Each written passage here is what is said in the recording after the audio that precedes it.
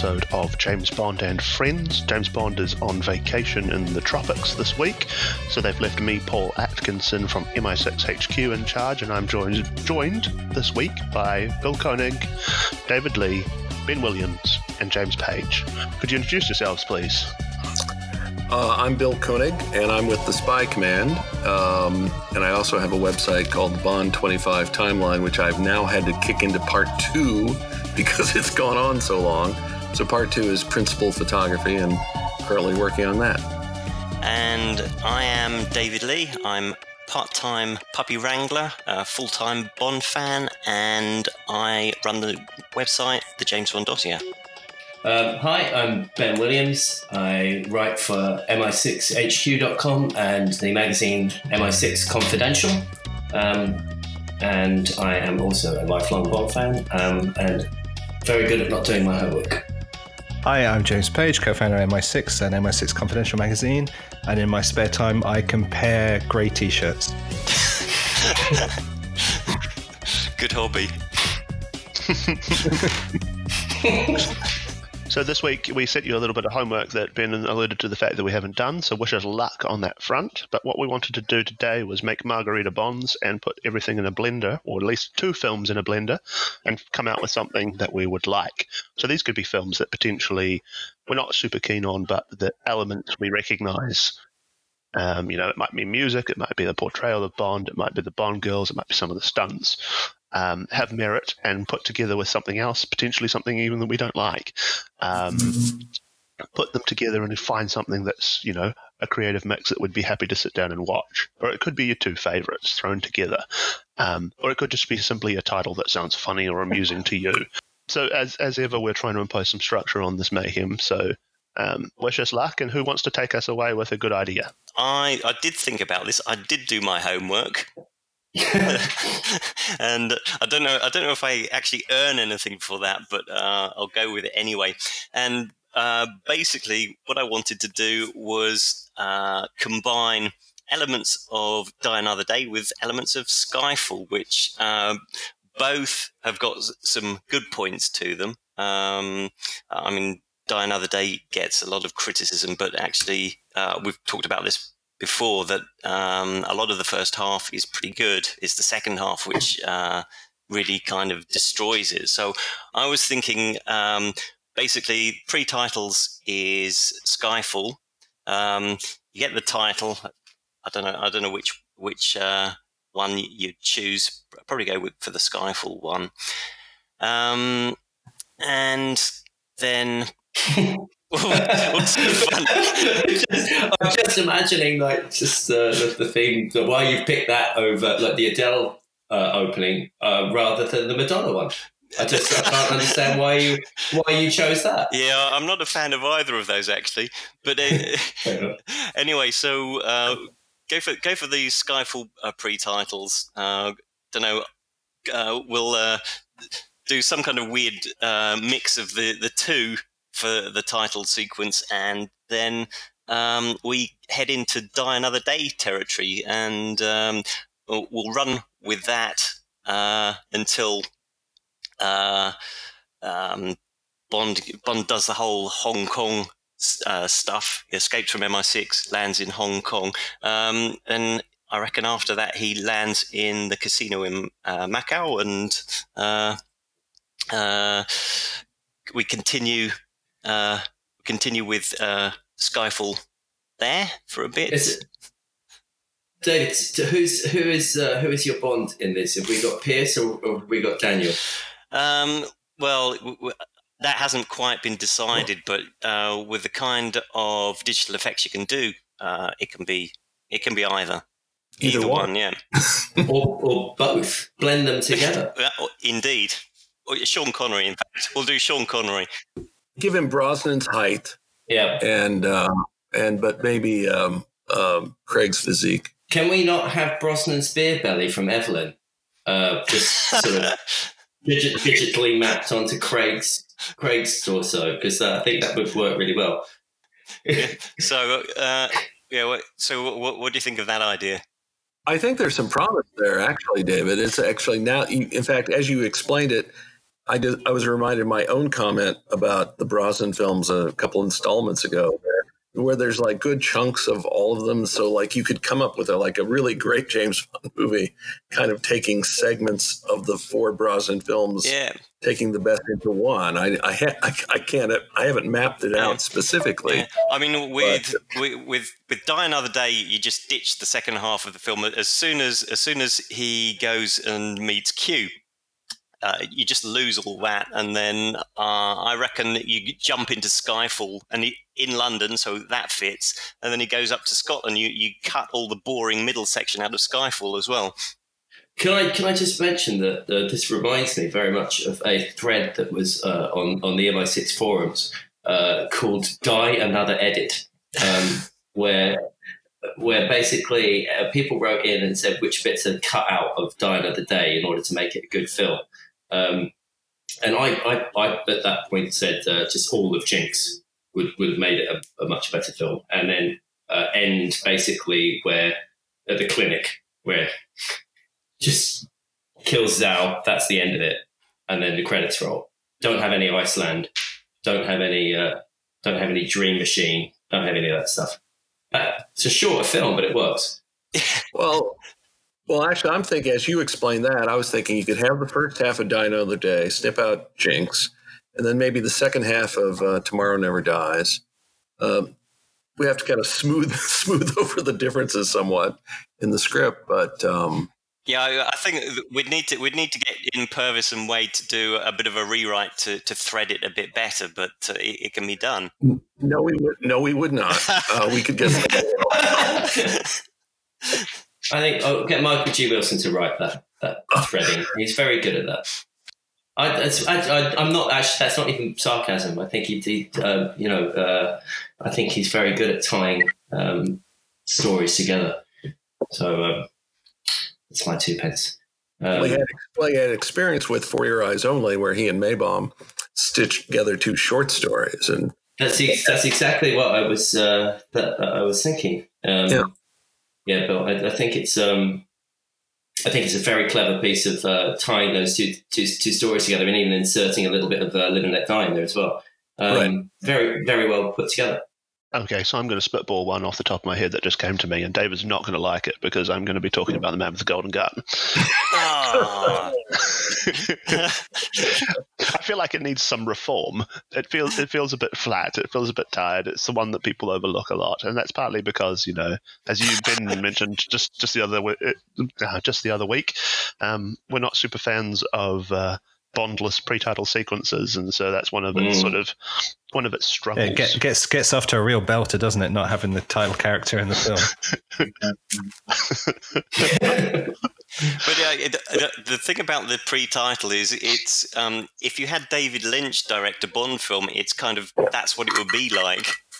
Yeah. I'm not suggesting that he should. So I'm just mentally image of that. It's brilliant.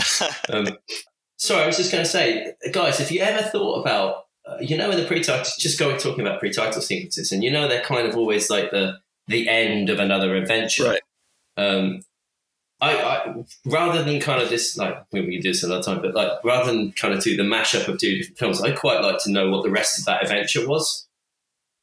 What happened? Led them. You want to see how Connery got into his wetsuit with the tuxedo underneath, right? You want to see the costume lady pulling him in. To continue a bad taste long running joke, it's all the ends of the Michael G. Wilson films that don't get made.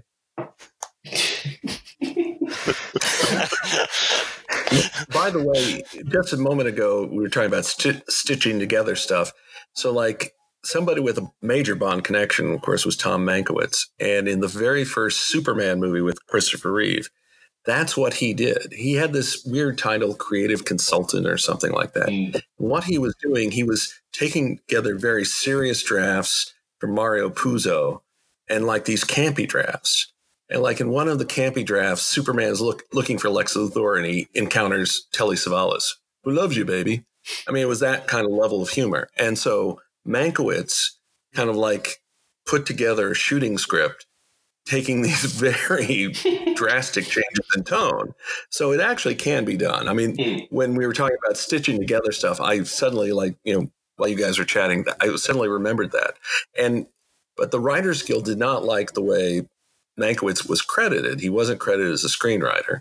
And apparently, basically, they they came up with a rule basically to make sure that kind of thing never happened again. But Mankiewicz actually did have experience with that on the first two Superman movies. When you say not happen again, do you mean that they wouldn't ever miss a screen credit again, or that kind of right? They would not have a credit like creative consultant Tom Mankiewicz. It was right. In fact, it was informal. It would be a writing. Right. It was informally known as the Mankiewicz rule, apparently. Right. Anyway, but that's obviously that's an aside, but it is a major Bond connection. I have to say, I didn't even know he was involved with the Superman movies. First two. Yeah. Okay. You learn something every time you come on this podcast. Yeah. Well, I do anyway. I'll draft him in to rewrite The Man with the Golden Gun and smash it up with one of the Brosnan films, which has got a little bit too much pace and a little bit too much adventure. Of course, Paul, you're going to have to get a Ouija board to do that, to contact Tom. Were you thinking of Tomorrow Never Dies, Paul? Yeah, I was. I was wondering if I could take two films that have been maligned in the past and put them together and create something that's got, that moves at a fair clip, that has interesting locations, and that makes use of some of the things that Bond's famous for, gadgets and vehicles and those sort of things, but has a villain that is recognised but not too campy. I think I'm going to borrow Christopher Lee there. I'm going to see if we can give Christopher Lee a little bit of, make him earn his money a bit more. There's nothing camp about his portrayal of Scaramanga whatsoever. No, but Jonathan Pryce in the other one. Do you think he hammed it up a bit? When Jonathan Pryce does that, I think so. Do you think he went, I'm gonna go full ham on this? Yeah, that's an animated GIF that the internet has been missing. So I'm going to put that right by the time we publish this podcast. Great stuff. Good. So you guys have been talking about Paul, you're like two like maligned films put together. So when I put this question together, I thought about, what are two films on the ends of the spectrum, right? In terms of fan appreciation or lack of.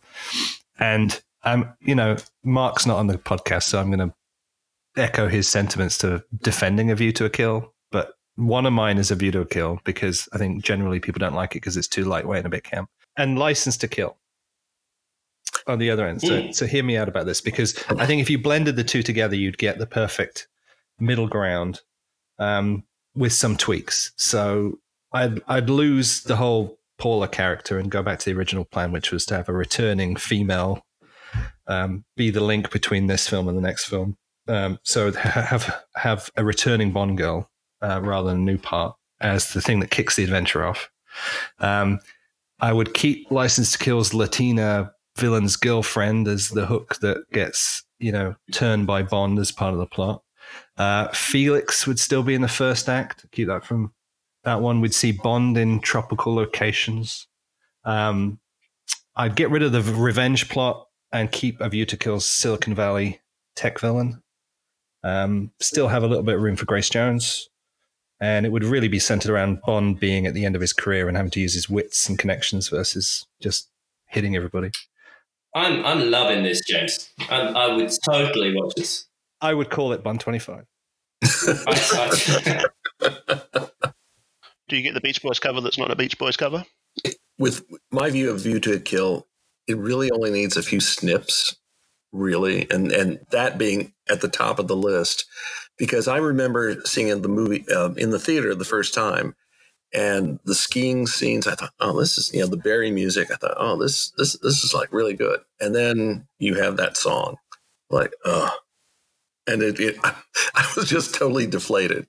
And then they build it back up. It's a bit like The Man with the Golden Gun whistle, isn't it? Yeah, exactly like that. Yeah, very similar.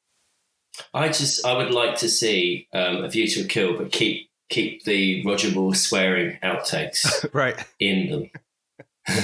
That's one of my Fuck favorite. my back. No, he says, "Oh fuck him, what does he know?" It's one of my favorite little bits. Like one scene I like in that movie, A View to a Kill, is when Roger Moore finds Patrick McNee dead, and what does Zorin say? "You amuse me, Mr. Bond." And he says, "It wasn't meant to be." And it's like, yeah, he sounds like really serious there, and and he was able to get out of that fix, through his wits. But I mean, there were other things. I mean, Tanya Roberts kind of deflates things in the second half. James. James. Oh, there's this big blimp coming up behind. This noisy blimp coming behind me, but I don't notice it. But I mean, I think there are some things that are really good. I mean, I know that. The actor. Intuitive improvisation. Yes. Well, and that's like an inside joke, to the Deer Hunter, because he like points the gun at his head. And of course, he's famous for the Deer Hunter, the Russian roulette scenes. I've seen the script. It's like that, that is not specified as in the stage directions. That's something the actor did. Oh, I think I have to say, I mean, yes, A View to a Kill has its detractors. And I can see why. I personally find it it's one of my favorite Bond films, honestly. But I think it's vastly improved by the casting of Walken, who just fabulous in it. And I get upset when people kind of give it a bad rep, because he's a wonderful villain. When I make fun of it in a sort of admiring way. So there's a line about how Zorin speaks 5 languages, and my joke is, and he speaks them all in a Brooklyn accent. and like one of my favorite lines, and I just find it funny, toward the end, more power. More power. More power. I love that line. It's really, European villain, but like, okay. So James, would you select Davi or Walken for your mashup? Rami Malek. I mean, it was a bit of I set that one up a little bit, but I mean, if you look at what we know about Bond 25 and the feel of it, and I'm getting a View to a Kill and a License to Kill kind of vibe from this so far. Did you basically set this whole question up just so that you could come to that conclusion? No, I actually I got thinking about it. It's like 2 films at the other end of the spectrum that would kind of, where would it meet in the middle? And then I was like, oh, and I was like going through the elements. I was like, oh, this looks a lot like what we're going to be getting. Yeah. The rumor of Grace Jones somehow being in the film and her being on Twitter with a picture of Jamaica the other day, it was just too tempting not to put that together. We don't start rumors here. We just make we just predict things and then they come true. That seems to be what I didn't do my homework, as I said, and just calling back to what Paul said, that some people find their titles amusing. I thought my titles were quite amusing. Thank you very much, Paul. I thought they were funny. But if you don't like them, then that's your own problem. I think Live and Let Diamonds. Live and Let Diamonds. That's great. Who wouldn't want to see Live and Let Diamonds? Tell me what the plot synopsis is. Something about diamonds. And there's a spoiler in the title because James Bond lives. There'll be Yaphet Kotto will definitely be the villain in that. Everybody who touches those diamonds tends to die twice. No, who does the theme song though? It's a duet. Live and Let Diamonds. Composed by Paul McCartney and Wings and Shirley Bassey. They wouldn't be able to get a studio for those 2 egos. They'd have to record it outside. Did we not like The Living Live Twice? I thought it was great. And License to a View to a Kill. Well, I took that one already. I'm amusing myself with this. So, that is what yours would be called, James. So that's License to a View to a Kill. That's the title I gave. Register the .com just in case Eon are doing what I think they're doing. Listening to this. We have to come up with a title right now. We have a deadline. We have theater releases. We must come up with a deadline now when we leave this meeting. Well, it's better than Golden Gold anyway. One of the other mashups.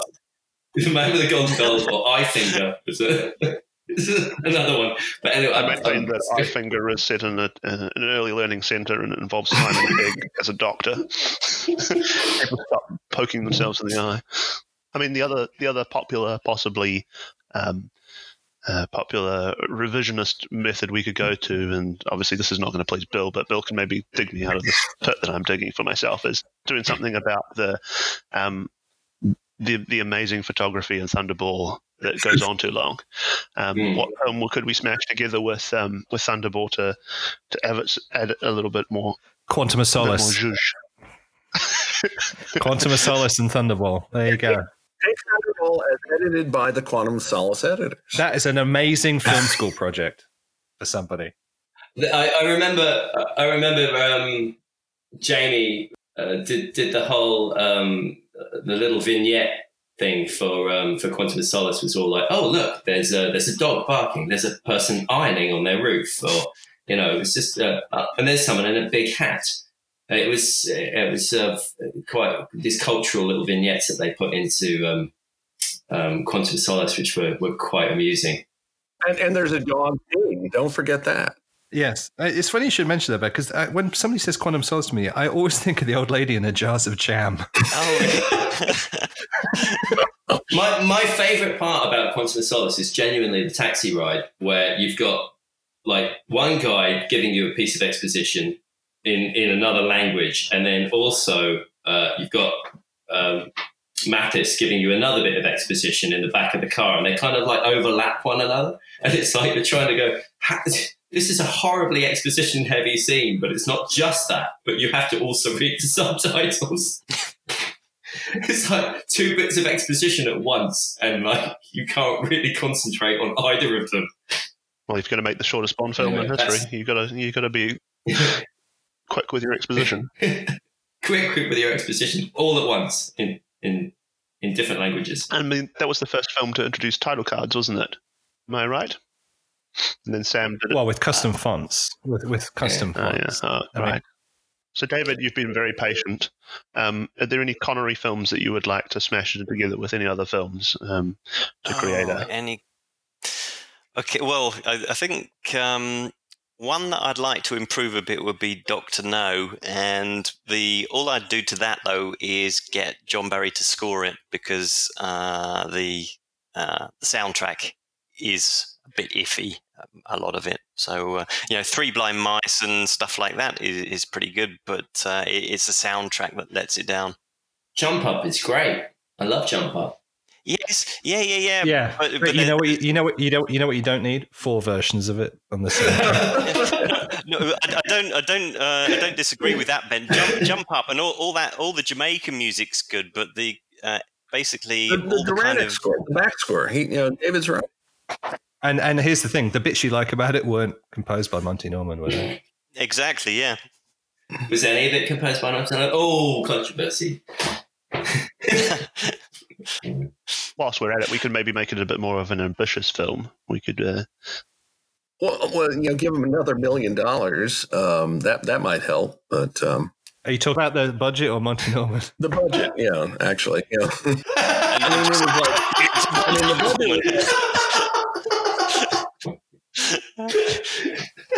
There's an inside joke. There's a little bit of an inside joke, because there was a lawsuit that went on. I know what you're talking about. But Electronic Arts, when they were doing the games, because the lawsuit went down when they were doing the games, they had to pay him, 7 figures to use the theme bars in the games, and it was more than he earned off the movies. Oh yeah.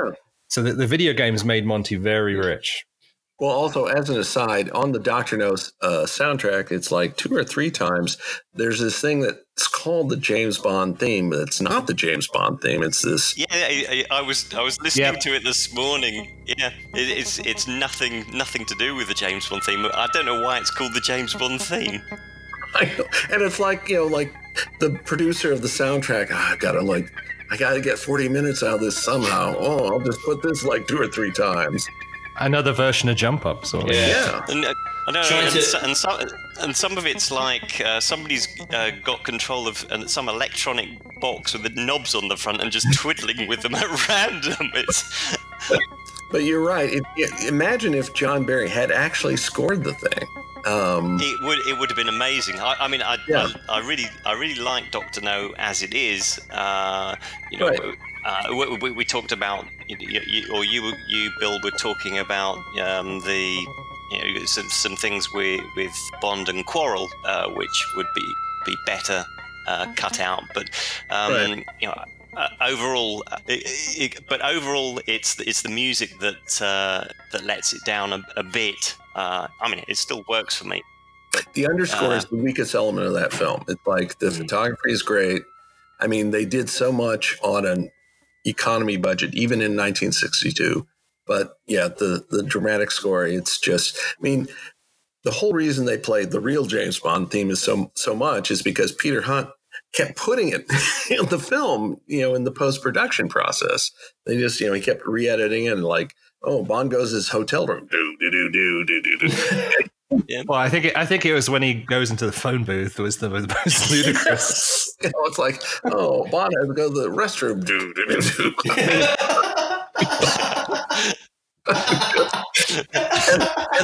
and seriously, Barry sees the film. He's like gotten 250 pounds or whatever. It's like, those bloody buggers have put my work all over this movie. Yeah, because I believe that he was told that it would only be used in the opening and in the title, and wouldn't be used through the film. So I imagine he was a bit pissed off with that. And meanwhile, if you ever see Call Me Buana, and I don't recommend that, you can get an idea of like Monty Norman's ability as doing dramatic scores. It's not much, so.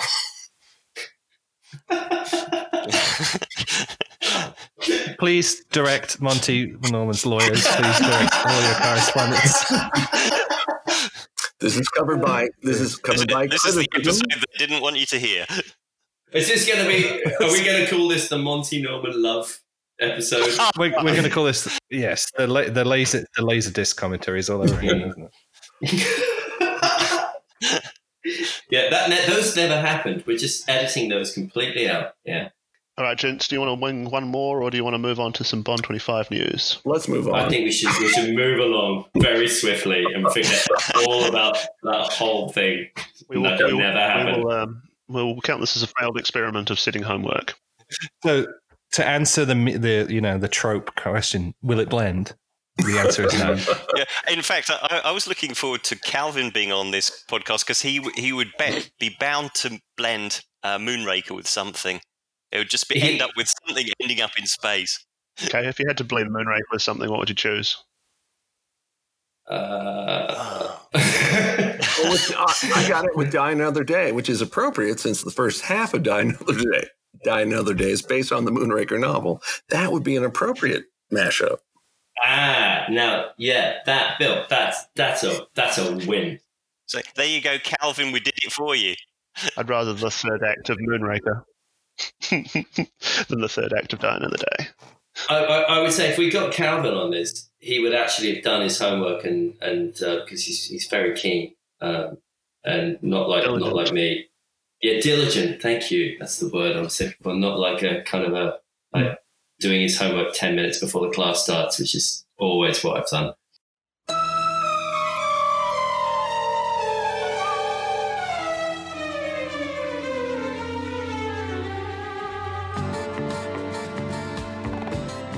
All right, so we've been seeing a little bit more about what's going on in Jamaica, not just glam shots these days.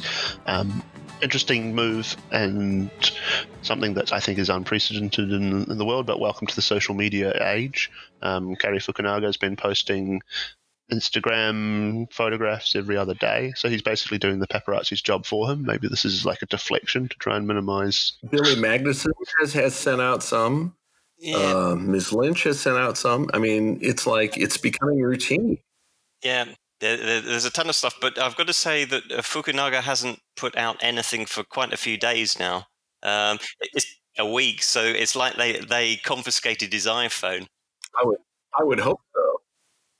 No, because to start with, I thought great that he's going to be doing something every day, and it's a different way to show what's going on behind the screens rather than the clapperboards that they did for the last two films. The clapperboard thing, I think, spectacularly backfired on them because I knew that was I thought their strategy on that was to show a little something but not give anything away.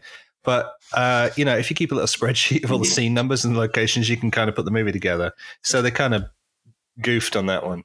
People did that, actually. I couldn't think of who they possibly were, Bill. I think there's two of us on this call that did that. Yeah. And, well, specifically because it was one of the video blogs was Dennis Gassner on Skyfall. And there was this shot of him in his office with all the storyboards. But anyway, some people then grabbed that and were able to zoom in and saw that there were additional scenes at the end and put together. There was that scene in the movie where Craig Bond comes into, the new old office that looked a lot like the office in the original films. And so, and they compared it against the clapperboards.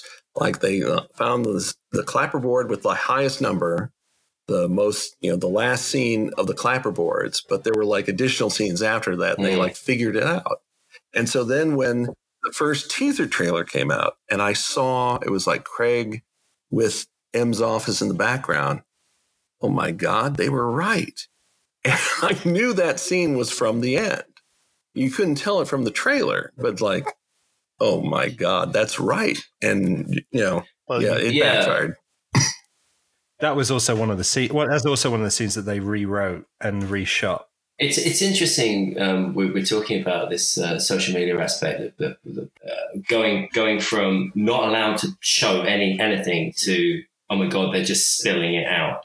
And it's and as Bill says, you can pretty much piece together stuff now.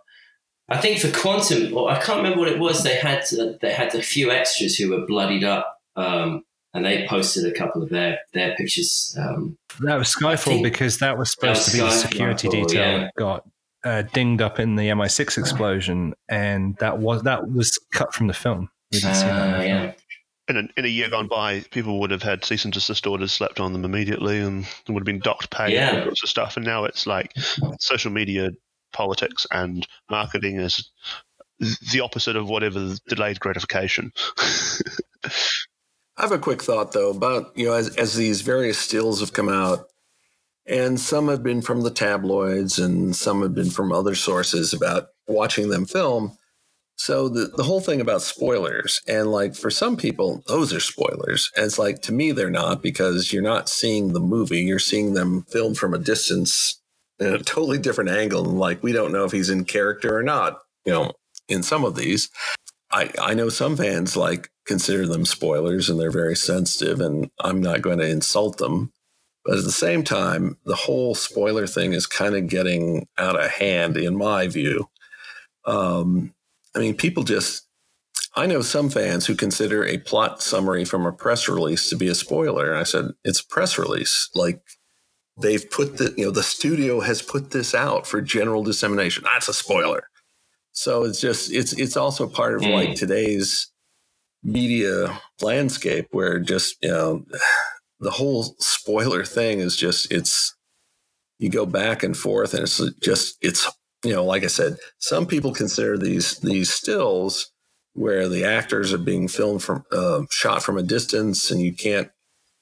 Is this a scene from the movie? Is it just a publicity thing they're filming? You can't tell, and some people get really upset.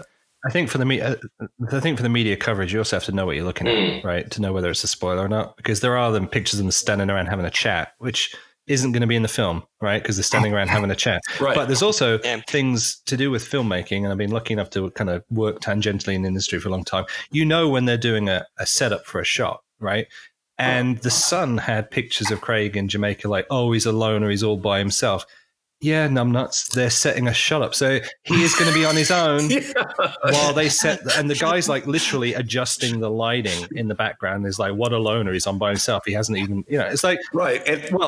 Unless you want his assistant to be in the film, yes, he's going to be standing there by himself. And he's going to be alone until the assistant director comes and says, Daniel, we need you now. Right. Or the lighting's right, you can go take a break, whatever. Yeah. Yeah, but it doesn't fit the Sun's narrative, does it? No, and that was something I also wanted to bring up on this. I don't know what you guys feel about it. It seems to me that the press, who were not in the loop at the reveal day, have had nothing but piss and vinegar for this as a retribution for not being included. That's got to be a good sign, because it was the same with Casino Royale. I mean, Daniel Craig was just attacked throughout the filming, and it was the blonde that he wore a life vest when he went to the press conference. Couldn't drive a stick shift. Couldn't drive. Yeah, and it's just like, come on, haven't you got something better to do? Yeah, but the difference is, David, they were invited to that press conference. What I'm saying is, I think because they've put the walls up on newspapers, I don't think have been, with the exception of Baz, I don't think there's been a newspaper invited to the reveal event. It's just been media properties. And I think all the other newspapers are just out for this because they've been shut off. Their spigot has been turned up. Well, and I did a post about this specifically. The Rupert Murdoch ones on both sides of the Atlantic have attacked this film almost immediately. And they've, if you look at the bylines, they're different people, but it's like the same talking points between the Sun and the New York Post. And they have about selfish Daniel Craig, blah, blah, blah, blah. And if you look at the stories, between the Sun and the New York Post, they're very similar. And so I did a post about, Rupert Murdoch strikes again, or something like that was the headline. And it was just odd. I mean, both descended on the film almost immediately and almost at the same time. All publicity is good publicity. I understand. So I get that. The film as well. I understand. Come on, you're supposed to say there's no news like bad news. Like bad news, yeah. Well, I did a tweet promoting my post. I said, Rupert Murdoch. Rupert Murdoch is having fun with his headlines. Oh, that's nice. Oh, I like that. I was just going to say, the grand tradition of predicting things. Ben was talking about spearfishing last time.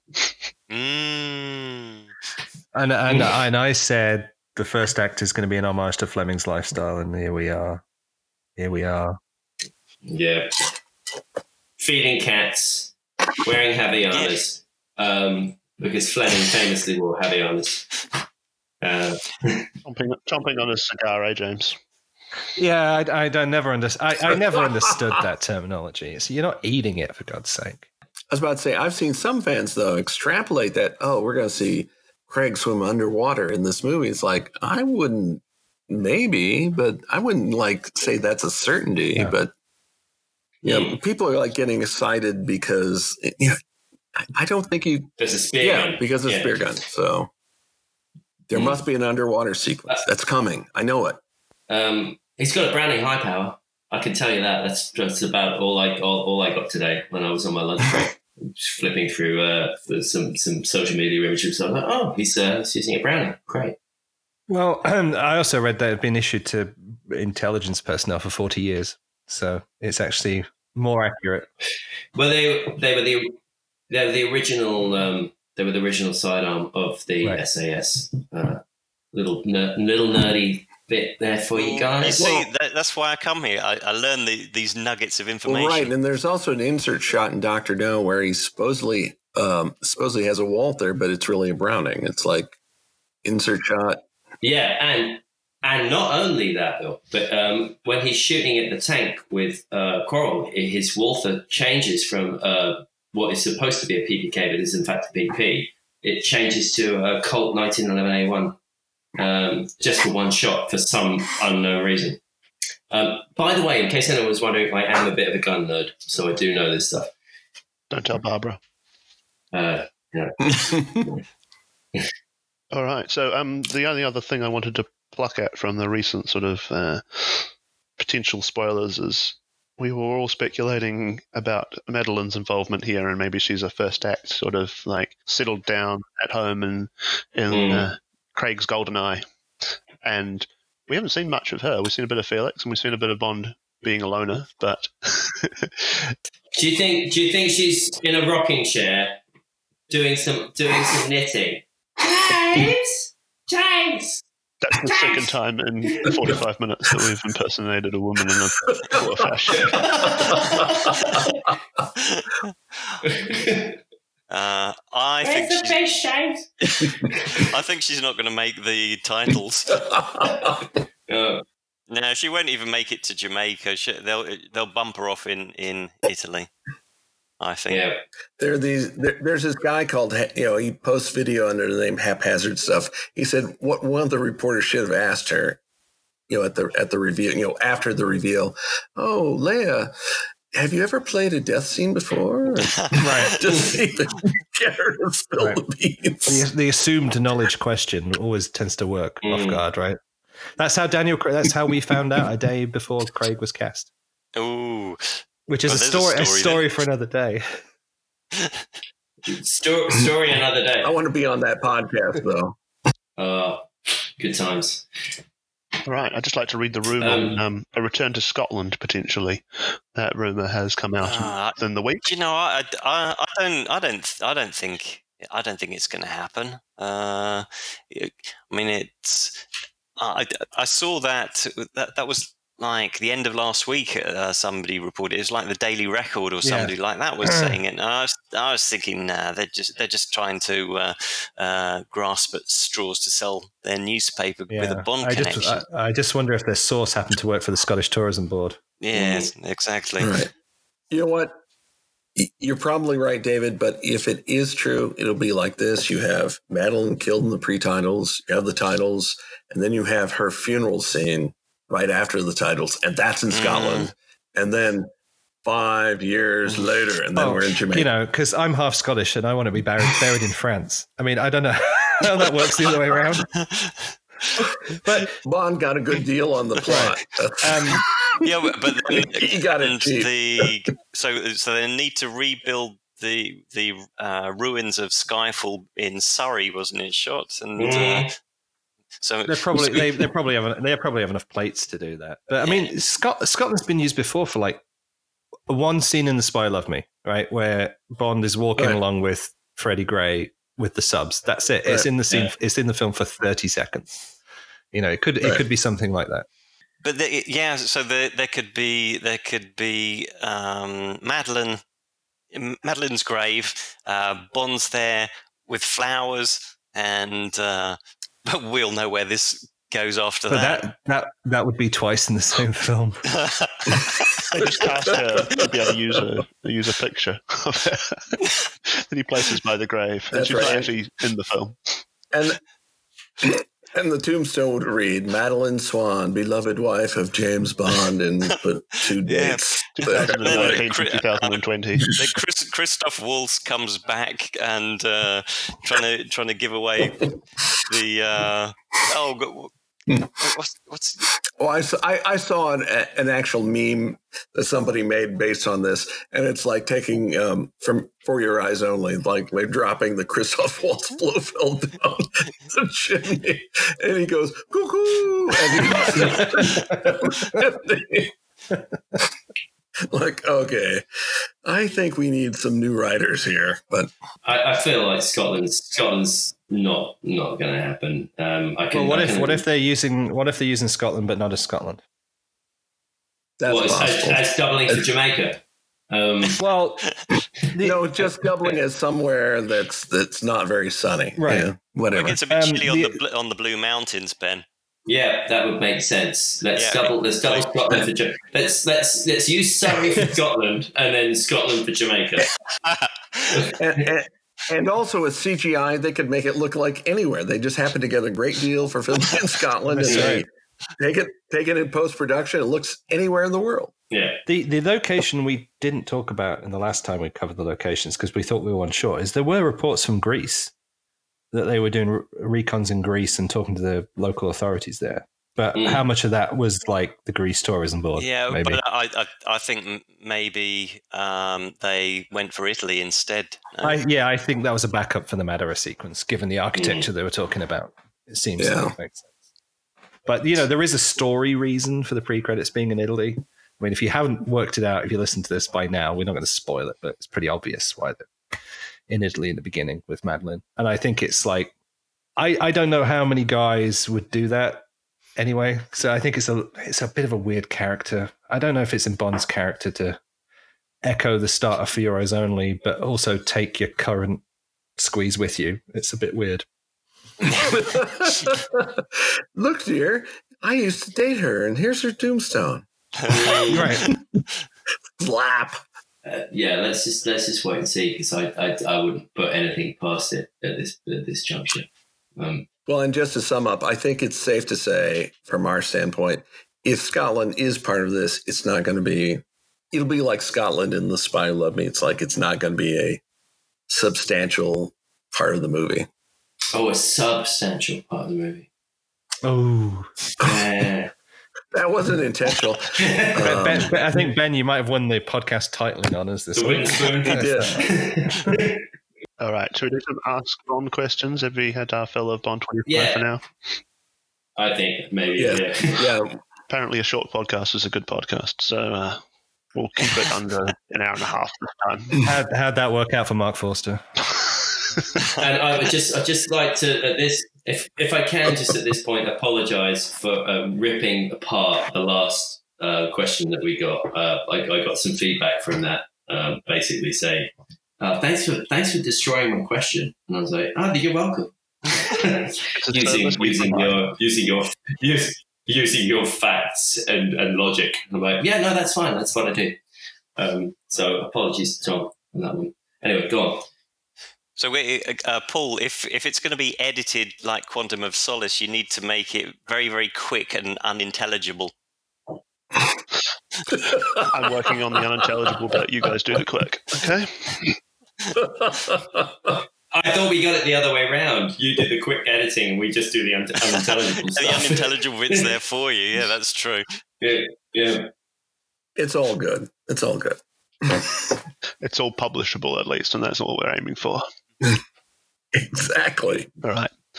So because Barbara Broccoli and Eon in general are such fans of Daniel Craig, Michael Wilson may retire soon. Could or should Craig stay on to executive produce or have a role in the creative team in some respect? No. He should not, but anything's possible. For football fans out there, that's like having Alex Ferguson retire and then have Alex Ferguson sitting in the stands while your new guy's out front. It's just not. The shadow cast is going to be too distracting. I'm very against this. I really think that would be a bad idea, because I think Daniel Craig is not a writer. He's not a director. He's an actor, and that's what he knows. And I don't think he knows all the other things, or he's not. He has said so many times, hasn't he? Like certainly during the writer's strike during Quantum, he said, "Look, I'm not a writer," and he was right. Yeah, no, he genuinely was. And I think that the other issue with this is that yes, when he is shaping as an executive producer, he's helping to shape the character that he is portraying. Right.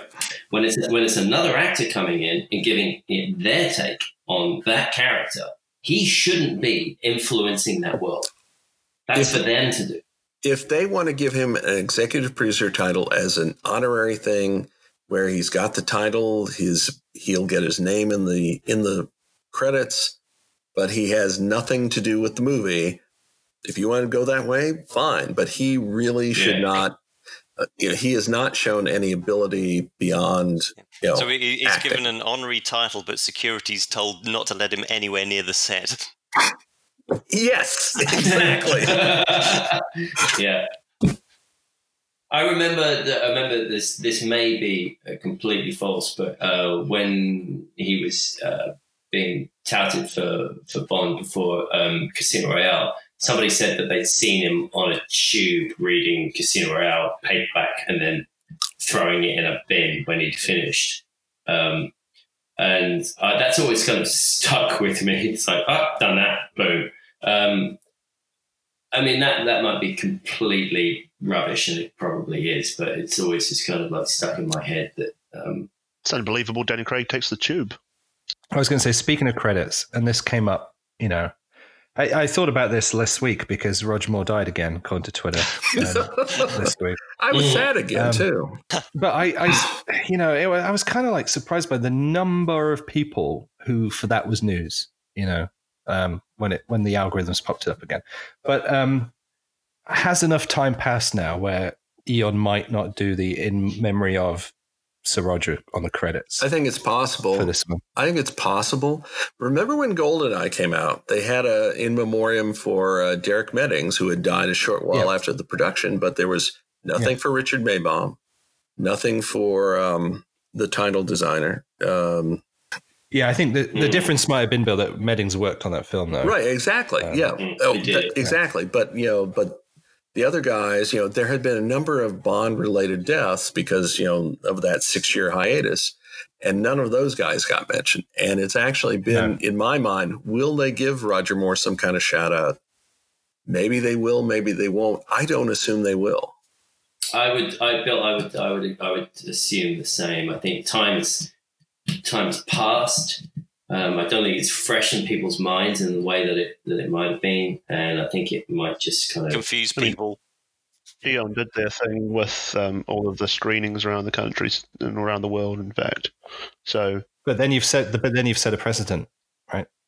Right, and also, this is hypothetical, obviously. What happens if Sean Connery dies between now and the time? Exactly. It's like, we'll see.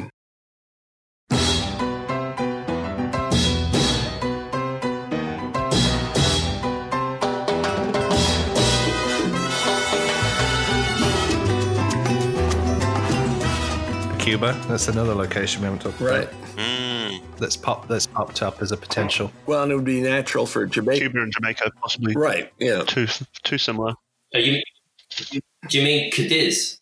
Well, that's in fact some of the photos that have been taken from Cuba have suggested that's happening. But which, if it is happening, that kind of reflects Purvis and Wade's continuing fascination with Cuba, since their first draft for The World Is Not Enough took place in Cuba.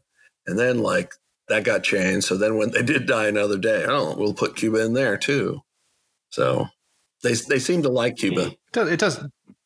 I mean, if they do double Jamaica for Cuba, it doesn't mean that Bond's in Cuba. Not necessarily. Right? I mean, it could just be like the intro to one. Could be the intro to one of the characters or the villain. Like something. Right. We don't know. Yeah. I can't guess what character that would be, though. No, if they cast an actress that was born there, coincidence. Particularly one that has a mousy voice. What if I can say about the film?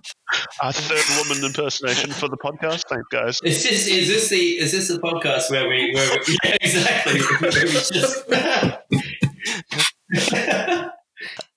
Ali Karimbe.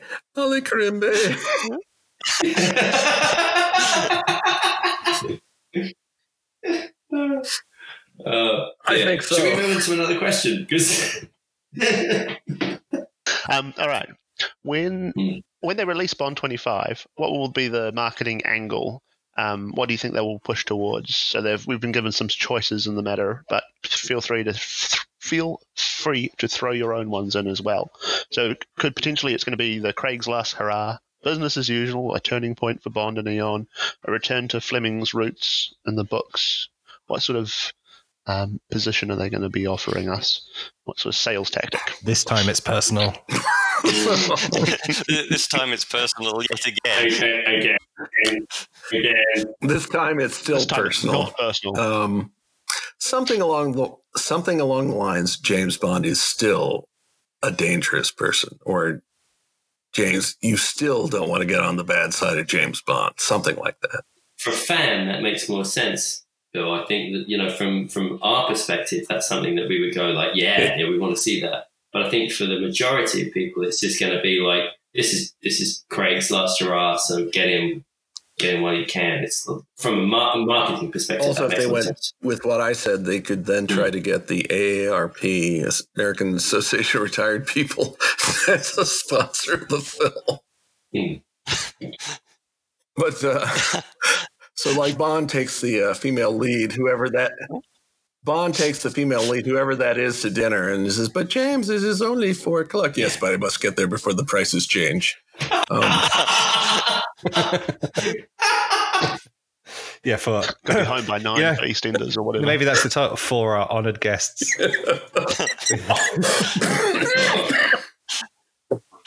Oh my! I wonder if they're gonna. I wonder if they're gonna. It would be good to angle on the retirement, right? Hang something off that. He may be retired, but he's still dangerous. Retired and dangerous. I think that there are so many times in Bond films where he retires. It's actually quite interesting to see him actually retire. You know, how many times does he put his record? Actually, this is a question. It's a genuine question because I'm not actually sure I know the answer. How many times has Bond? Let's spitball it. First time was Majesty's, right? Because Connery never quit. Right. Connery never quit. Well, but then straight away. Right, yeah. He said, "Fuck you" to Cubby Broccoli, but he never quit in character. Yeah. So he quit for real, but he didn't quit on film. Lazenby quit for real, but also quit on film. Then you've got I guess Roger takes a leave of absence, doesn't he? To Man with the Golden Gun. He does. Which reminds me, just yes. a real quick aside. Yeah, On an earlier installment, people were talking about when Bond went rogue, and somebody said Bond went rogue with the Man with the Golden Gun. It's like, no, he didn't. That was like, M fed him this thing that gave him the excuse. But for M, I mean, when Bond goes hunting Scaramanga, he's doing it with M's blessing. They just pretend, wink, wink, it's not. But he is. And also in Thunderball, he didn't go rogue. He talks M into letting him go to the Bahamas instead of Canada. So it's not really being rogue. It's just Bond is actually going through channels. No, I absolutely agree. Yeah, Bond actually says, "Well, I respect that you're giving me this, but I think you're wrong, and I reckon I'll be more effective if you put me here." And he shows him the evidence. He shows him the stills. And he says, "And I saw this man last night at Shrublands." And that's all M needs. And like the military guy says, "Well, I don't know." Well, and then M says, "Well, if 007 says he saw him at Shrublands, that's enough for me to initiate inquiries." And he was dead. Right. Yeah. and he was wearing a red shirt. Absolutely. Sorry, that was a podcast I wasn't on, and I've been thinking about it. So there you go. Can you follow up? No, I So agree. anyway, Connery in character, Connery's Bond never quit. Lazenby's did resign. Well, he offered his resignation, but he never got to. Never got executed. Right. Yeah. More we could say for the Man with the Golden Gun was technically on the leave of absence. Technically, it's a leave of absence. So he wasn't. Yeah. He wasn't on. And active also for duty, a moment. right? And also for a moment.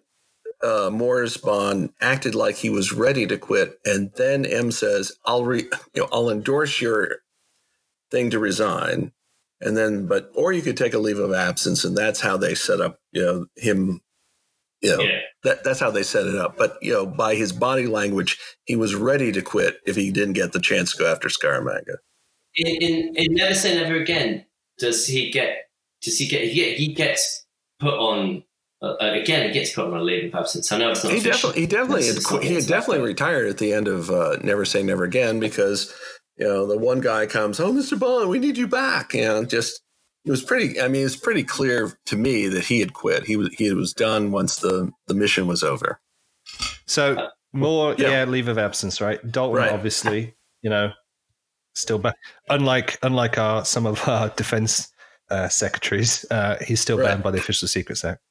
When he retires. So it's topical humor for the UK though. Brosnan obviously is out in Die Another Day, right? Yeah. And Craig is out. Let's count. Casino Royale. Quantum, is he in or out? Well, he's arguably out at the end, toward the end of Casino. He hasn't gotten around to giving his resignation, but then M calls him. No, he sends the email. He sends the email. So he's quit. So I'm afraid, and then he goes on holiday. So he quit. And then in Skyfall, he's obviously not an active service. And at the end of Spectre, you can read between the lines that he's retired. So, well, also with Skyfall, I get into this with people. I said he's a deserter, and he's not a deserter. I said he leaves. It's like, well, he had good reason to be mad. He got shot. Yeah, but he still deserted. And it's like, but apparently MI6 has a very, very lenient policy when it comes to desertion. It's like this is a good point, Bill. He didn't. So this is an interesting thing because we've got several aspects here, which is like, are you on active service? Have you retired? With Skyfall, he definitely just goes, they think I'm dead. I'm gonna just take some time, and that's definitely desertion. Yeah, because after when that movie came out, shortly after, I did a post. It was like 007 best things to ignore about Skyfall, and it's like one of them was Bond's a deserter, and like some people were like giving me crap about that. No, he's not a deserter. It's like, yes, he is. It's like, well, he had good reason to be mad. It's like, it doesn't matter. He still deserted. It's like, it's like Ralph Fiennes like sort of mentions it. Han, why did you come back? Yep. Like, why not stay dead? Yeah. Why not stay dead? Yeah. Yeah, well, I mean, this is the other thing too. It's like when he pulled himself out of the water and he goes, "Hey, I'm alive. I should probably call my work." Right. I should probably just let them know I'm okay. Nah, fuck it. He makes a beeline to that island or wherever he went, and I'm going to shack up with this woman and drink Heineken. Just think about it. Moneypenny must have been going through a terrible period because she thought she killed him. Thought that he killed James Bond, so she must have had psychological counselling and everything. Yeah. Well, you know what the other thing is? MI6, it was probably like a booper nurse got his voicemail 5 days in a row and like, yeah, he's dead. By the way, no, he's not responding. By the way, are you fit to come into work today? Voicemail 5 days in a row. That's it. He's a god. By the way, one quick aside, one other point I said about things best to ignore about Skyfall is like, based on the height he fell from, he probably died as he fell at least as far as Zorin did at the end of A View to a Kill. And people were like giving me complaints about that. I was like trying to present this in like a lighthearted, fun way. And he'd been shot twice. And he'd been shot twice, whereas Zorin hadn't been shot twice. And I looked it up because someone was complaining about this. I looked it up. Something like 2% of everyone who's fallen from the Golden Gate Bridge has survived. So it's like, do you know what, Bill? Funny story. When we were talking to EA, when they're in the pre-concept stage of Everything or Nothing, the idea was that the villain was going to be like the son of Max Zorin in that movie, right? It's in that game, and then it turned into like, he was his protege or something when William Dafoe got the role, right? Because he was too old. The whole thing they hung that off was, well, you never see him die, and 2% of people survive. They hung the conceit of that game concept on that statistic that you just mentioned. Oh my God. Okay. I believe it. Hashtag Zorin lives. James, you had some follow-up very briefly about how long it takes to sell MI6 to sell his fat. Skyfall, we talked about Skyfall, like how long is it before they assume he's dead? And I was joking, like a booper nurse probably called him into work 5 times. But in the film, we forgot this. In the film, Mallory says to M, it's been 3 months since you lost the drive. Oh. So 3 months is the answer to the question. And that's how long takes place between Bond getting shot and Bond popping up in M's apartment. It's 3 months. So somewhere between 5 days of a booper nurse and 3 months, they'll sell your shit. Yeah. Well, that makes sort of sense to me. Has anyone actually ever tried to sell a flat before? Because in London, you can do it in 3 months. If it's a big house in the middle of Scotland, apparently it takes longer because it's still there. They didn't, I'm assuming Bond inherits that house when his parents die. Who's paying the groundskeeper to stay there? Why is he still there if he thinks that the only person that owns the house is now also dead? Well, he had to look after the dog. Why is Kincaid still there 3 months later? Why is Kincaid still there? Because he's so convinced James survived. Well, there's a single gun left to polish. Right. So, yes, he has to go every day. Polish that gun every day. Every single day he has to go in and make sure that. And another thing I realized when watching it recently is Kincaid must walk because there's no other vehicles, right, in that estate. to be seen. Yeah. So he's got a bloody long walk to the front gate to pick up the milk in the morning every day. No, Kate is Every quarter. single. I was about to say, as fast as he walks, the milk might be spoiled by the time he gets there. Well, yeah, the good thing about Scotland is it's always cold though, Bill. So Okay, that preserves. No spoiled milk for But Scotland. maybe there's a cow out back. That's why Kincaid's there. He's got to milk the cow every day, just in case. This gives me a purpose for my life. I milk the cow. And polish the ground and milk the cow. That's That's all. right. He's got a notebook. Things No, to do today. no wonder he's so happy to see him back. That's right. Kincaid's notebook. Things to do today. 1, milk the cow. 2,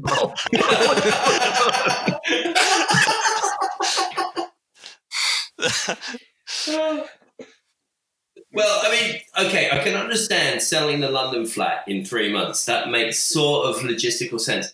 But in today's sort of selling market, like, can you imagine trying to get people to come around and view the Skyfall estate? And well, obviously somebody's gone and sold it. They've sold it to that American people. haven't no. The gun collection went to Idaho. The gun collection. He's just turned up and went, I don't really like the house, but can I have all the guns? except for that one. But not that one shotgun. I want all the guns except the one shotgun. All of them, but not the really expensive one. And anybody who knows the gun laws in the UK, even if you're a farmer, that is not an approved way of storing your guns in the UK. And the fact that they could ship them to the US, anyway, it's a good joke, but it doesn't hold up. Well, I think a lot of things don't hold up. A good joke Right. that doesn't hold up. That is the subtitle to James Bond and Friends this week. Well, here's the thing. But here's the other thing. You could still have all the guns there, but no ammo. And that would also work as a plot line for why they can't use the guns. But I guess selling them to a gun nut in Idaho is a better joke. Also, that would require research. Well, so maybe they did, maybe they didn't. So wouldn't it be great though if they opened it up and they did this great reveal of all of the guns, and James is like, fantastic, we're set on this siege thing, and they went, yeah, but we've only got 5 rounds. That would be brilliant. Yeah, for me, the whole Kincaid thing. I mean, obviously it's very sad that Albert Finney has passed, but it never sat right with me, that character. Basically doesn't do anything. At the end, he just he's sheepishly in the corner in the church.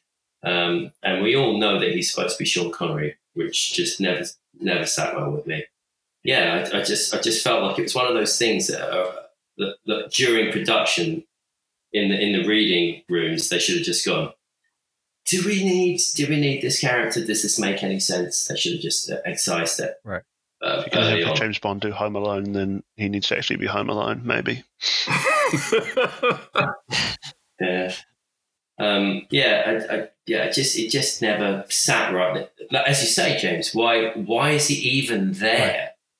It just makes no sense that he's even there. There's no. he's basically like Alfred the butler. After when Bruce Wayne's been away for a long time, and it's like, Alfred, leave. Like, he's not coming back. No, I know he's coming back. And it's just, he's there apparently on his own volition. I know James is coming back. It's whatever. Why do we fool Master Bond?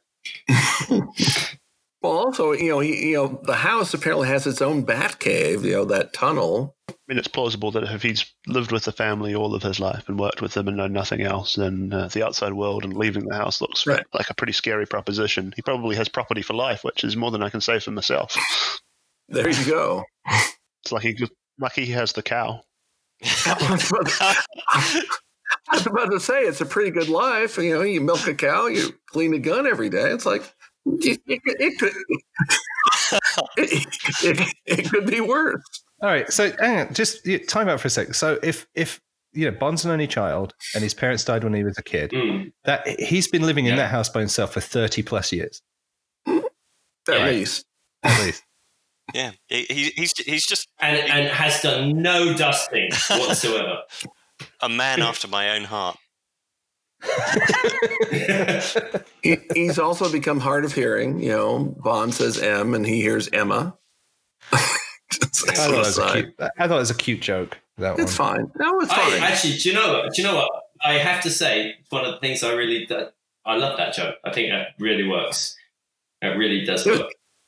It's fine. I'm just as long as we're deconstructing this, so let's throw that in. I'm glad that with all this Bond 25 news that's going on, this is what we're doing. What's Kincaid been doing for 30 years by himself? Well, wait. Bond 25 news in quotation marks at the moment, but okay. I feel like we've comprehensively answered the question about how to market Bond 25 with. So what we need to do is we need to put some Kincaid posters up around the city for Bond 25. What is Kincaid doing now? Is he still milking that cow? No, he's dead. He's dead. Why is he dead? Why is he dead? Because the actor who played him is dead. That's why. Well, sorry. So he's out of the picture. Although if they ever do an expanded James Bond film universe, like a Kincaid film, they'll have to recast the part. But son of Kincaid. Watch Kincaid on his new life. Can we chain up Jinx and Kincaid together in a like a spin-off? That would be fantastic. Jinx and Kincaid. Please no. Come on, you'd watch it. You know you would. I think that's like a 30-minute series on Netflix, actually. This is next week's homework, guys. Rather than mashing up a movie, we've got to take peripheral characters from disparate Bond films and put them together and give them their own spin-offs. Young Kincaid, the story of how Kincaid became the man he is in Skyfall. That's what they're doing with Alfred the Butler. They're coming out with a new Alfred series, like on Netflix or something. It's like something like that. Oh, I love the fact that David is just like taking the piss out of this, but and then you're going, no, they're doing it.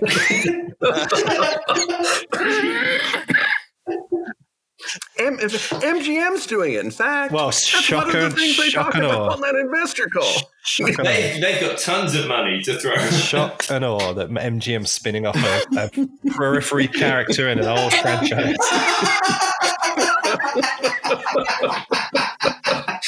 I swear to God, if the animated Pink Panther wasn't wearing boxing gloves running down the steps, I mean, I don't know. Wait a minute. I thought about this after that podcast. When the Pink Panther had the animated TV show, the format was it was a half-hour show. They'd show like two Pink Panther cartoons, and in the middle they had like different cartoons. And they had one was called the Ant and the Aardvark, another was called the Inspector, who was like a sort of Inspector Clouseau, but they didn't call him that. So it's like, you could do the expanded Pink Panther universe where the Pink Panther meets the Ant and the Aardvark and the Inspector and God knows what else. So. You see, if only MGM and Kevin McClory had teamed up, what they could have achieved. Right. It doesn't bear thinking about. Like in some James Bond movie, there's a cab driver, right? So it's like at this stage, we'll do a movie about the cab driver who took James Bond to the airport. The guy that's complaining about his mother not getting enough water or something. Let's look at him. He's a really interesting guy. Or at least I want to know his backstory. Or at least we can get 10 episodes on Netflix out of it. The story of how he got his taxi driver's license. He studied hard. I want to know the concierge of the flea-ridden hotel that they first go into. When he goes, "Oh no, we're teachers on sabbatical." What's his story? How did he get into that? Did he fall from grace? Was he once an amazing concierge in a really great hotel? Or did he have a fall from grace? He was a great concierge, and then something happened. He got a drinking problem, and he lost his job. But now he's coming back. He's got to work his way up from the bottom again. Yeah, I think teachers on sabbatical is a show I'd like to see. It does. It does sound like a shitty porn film, Ben. Teachers, like from the 70s. Teachers not to better. Yeah. No. That whole capture or kill order that went out on him in Quantum Solace lasted about 15 seconds as well. That was quite amusing. But, it was just kind of like, but ordinarily, like that would be the plot of an entire movie. And then they went, yeah, capture or kill him. And then they went, oh, actually don't. I was impressed they got that many people to Bolivia that quickly. Well, don't you know that Virgin Atlantic fly there direct?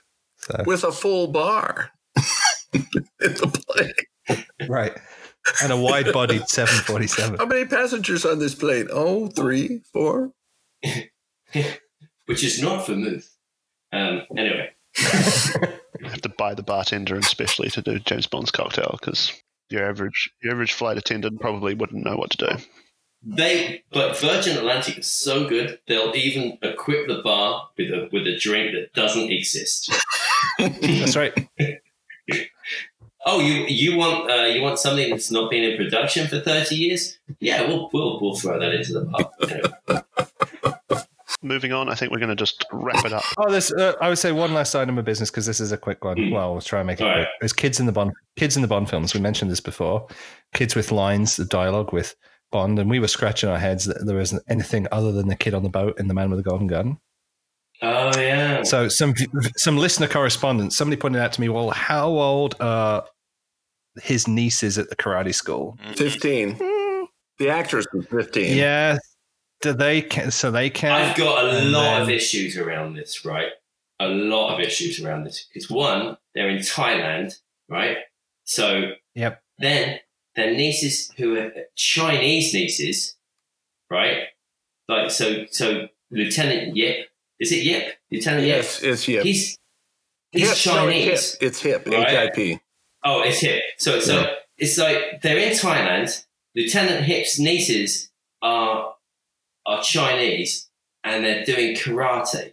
Am I at 15? At 15. Are we mixing up quite a few Asian stereotypes here? Because I'm feeling like maybe those things, maybe those countries are like quite different countries with different cultures, and it would be quite interesting to see, like them say, yeah, well, why would they not do kung fu as opposed to karate, and why would they be in Thailand as opposed? Why is High Fat, right, a Chinese gangster? Why is his base of operations in Thailand? He's not a gangster. No sense. They don't have extradition. He's not a gangster. He's an industrialist. Well, whatever he is, he's a villain. Whether he's a tech villain, yeah, right? Why is he in Thailand? That makes no sense. And why has he got sumo wrestlers as his bodyguards? Well, it makes no sense. Well, and here's the other thing, that going back to the original question. Why are the only 3 characters we've been able to recognize that are under 18 that talk to Bond all in the same film? Yeah, that's true. Maybaum and Mankiewicz had something going, I guess. How old is BB supposed to be? She's over 18. She wouldn't be allowed to... She wouldn't be allowed to compete. She's like barely 18. She's like 18 or 19. Right. Yeah. I mean, I don't know how old the actress was, but but yeah. Well, this is it. Who is she playing? She's playing, and I always thought she was playing like an 18-year-old. That's what I would thought. Yeah. And hence the whole ice cream, etc. thing. Well, you weren't on that one, but it was something we tripped upon and realized that it was actually a pretty interesting question. And by the way, Lynn Holly Johnson was 23 when she made Furiosa. Yeah, playing an 18-year-old. Playing an 18-year-old. Yes, and so I just want to throw that out there as a challenge to anybody listening to come up with somebody that's not in The Man with the Golden Gun, that's under 18, that talks to Bond. All right, thanks, guys. I appreciate you coming out and entertaining me with some of your least prepared homework and some of your best created titles. Well, thanks for indulging us. It was my pleasure to not do any of the work that you signed. Absolutely. When I agreed to host a podcast, I didn't think I would be speculating about Kincaid's origin story. So, well, you all rumble through a few different challenges in life, and I think we have overcome, and we might have a podcast after this, after some serious editing. And that leaves me to thank, I think, Ben Williams, James Page, Bill Koenig, and David Lee for joining me. And as a punishment, we're not going to tell each other where we come from because you've heard us all before. So tune in next week, and we will catch up with you all then. You can like, subscribe, rate. No, don't actually, because that might turn out badly. Us on the internet, and you can find all of us on the Twitters, the Facebooks, the Tumblrs, the Reddits too. Take care, everyone, and we'll speak to you next week. Cheers, guys. Thanks, everyone. Bye. What's the Tumblrs?